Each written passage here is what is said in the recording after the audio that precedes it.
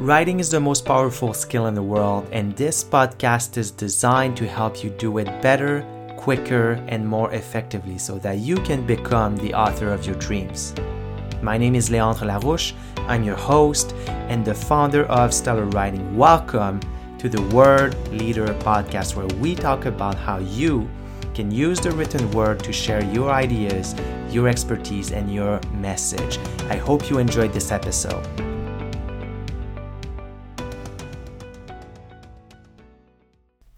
What's up, everybody? Hope you're well.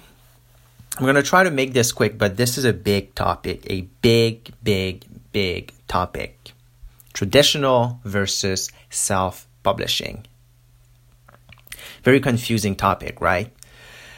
Well, what I'm here to tell you today is that it doesn't have to be that confusing. I think people make it more complicated than it should be. And I'm going to set the record straight today so that you can understand whether it makes more sense for you to go the self-publishing route or if you should try to do the traditional publishing route. So, for context, a lot of people who are involved in the traditional publishing industry and people who are traditionally published, they will say, well, that's not exactly what they say, but the underlying text is it's a seal of approval. You're not a serious writer. You're not a validated writer until you've been published by a publishing house and ideally by a name house, okay? So that's correct, but not for the reasons that they mention.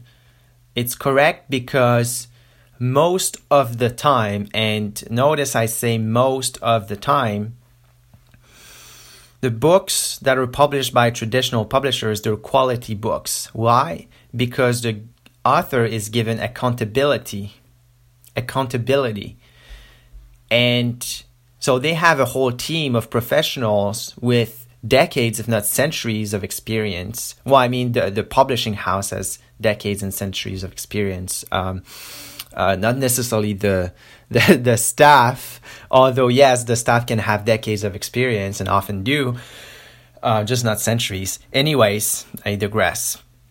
So you have this team for the editing, the proofreading, the design, and the marketing, and the public relations. And so you're given that accountability. Whereas if you go the self-publishing route, well, what's going to happen is if you want all that good stuff to produce a quality book and have success, then you have to gather it for yourself. You have to hire a coach like me if you need, and you need to hire a copy editor, a proofreader.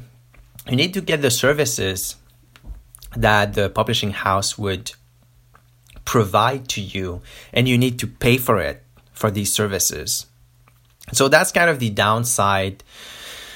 That's kind of the downside of self-publishing. You have to get those services, you have to pay for them, and you're not a publishing expert, so that can be tricky. Well, that's why people like me exist, and we guide people through that process so they make good decisions and we get the services for them, etc., etc.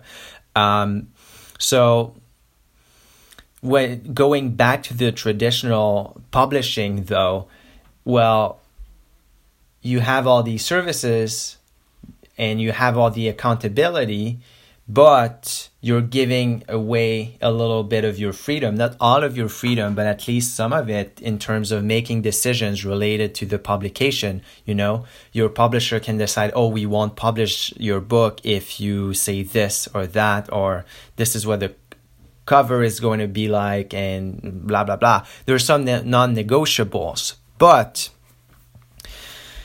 the upside is that you're working with that team, right? So you're pretty sure that your book is going to be quality, unless you're one of these celebrities that get a book deal and they write absolute garbage and they still get published. That kind of enrages me, because I've read books that were self-published that are amazing.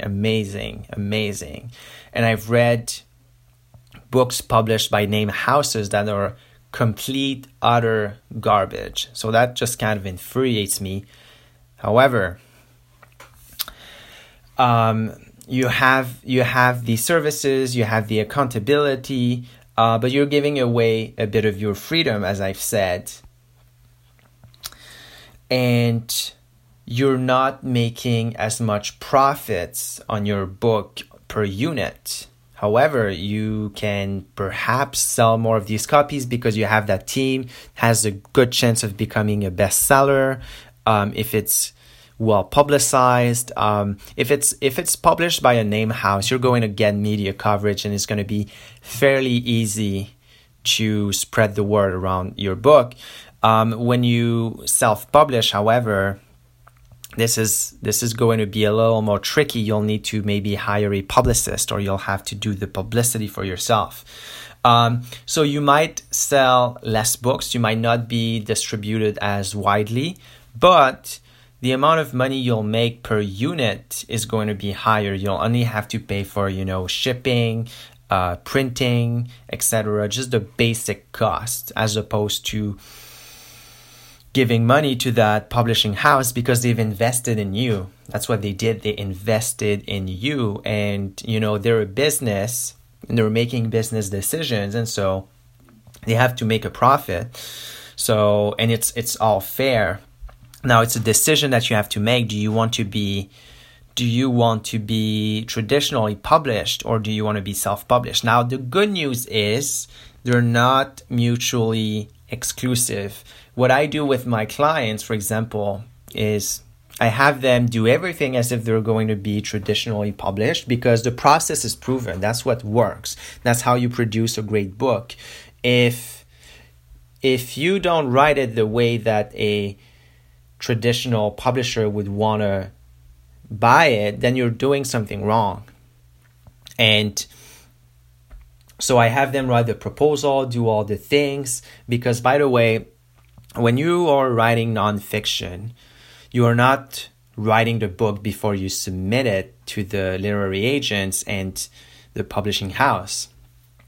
You sell them the idea first. You sell them a marketing plan, sell them the structure, the ideas, and then they buy it, and then you write it. So when you self-publish, however, no one is forcing you to do that. What I do is, I force my clients to do it because that's what you need to do if you want to write a great book. Lost my train of thought here. So, okay. Once you've done that, once you've taken the steps that you would otherwise take for traditional publishing, then you need to submit to literary agents or publishing houses if they accept proposals, and then you wait and you see, you get feedback. Are they wanting your book? Are they not? Why not?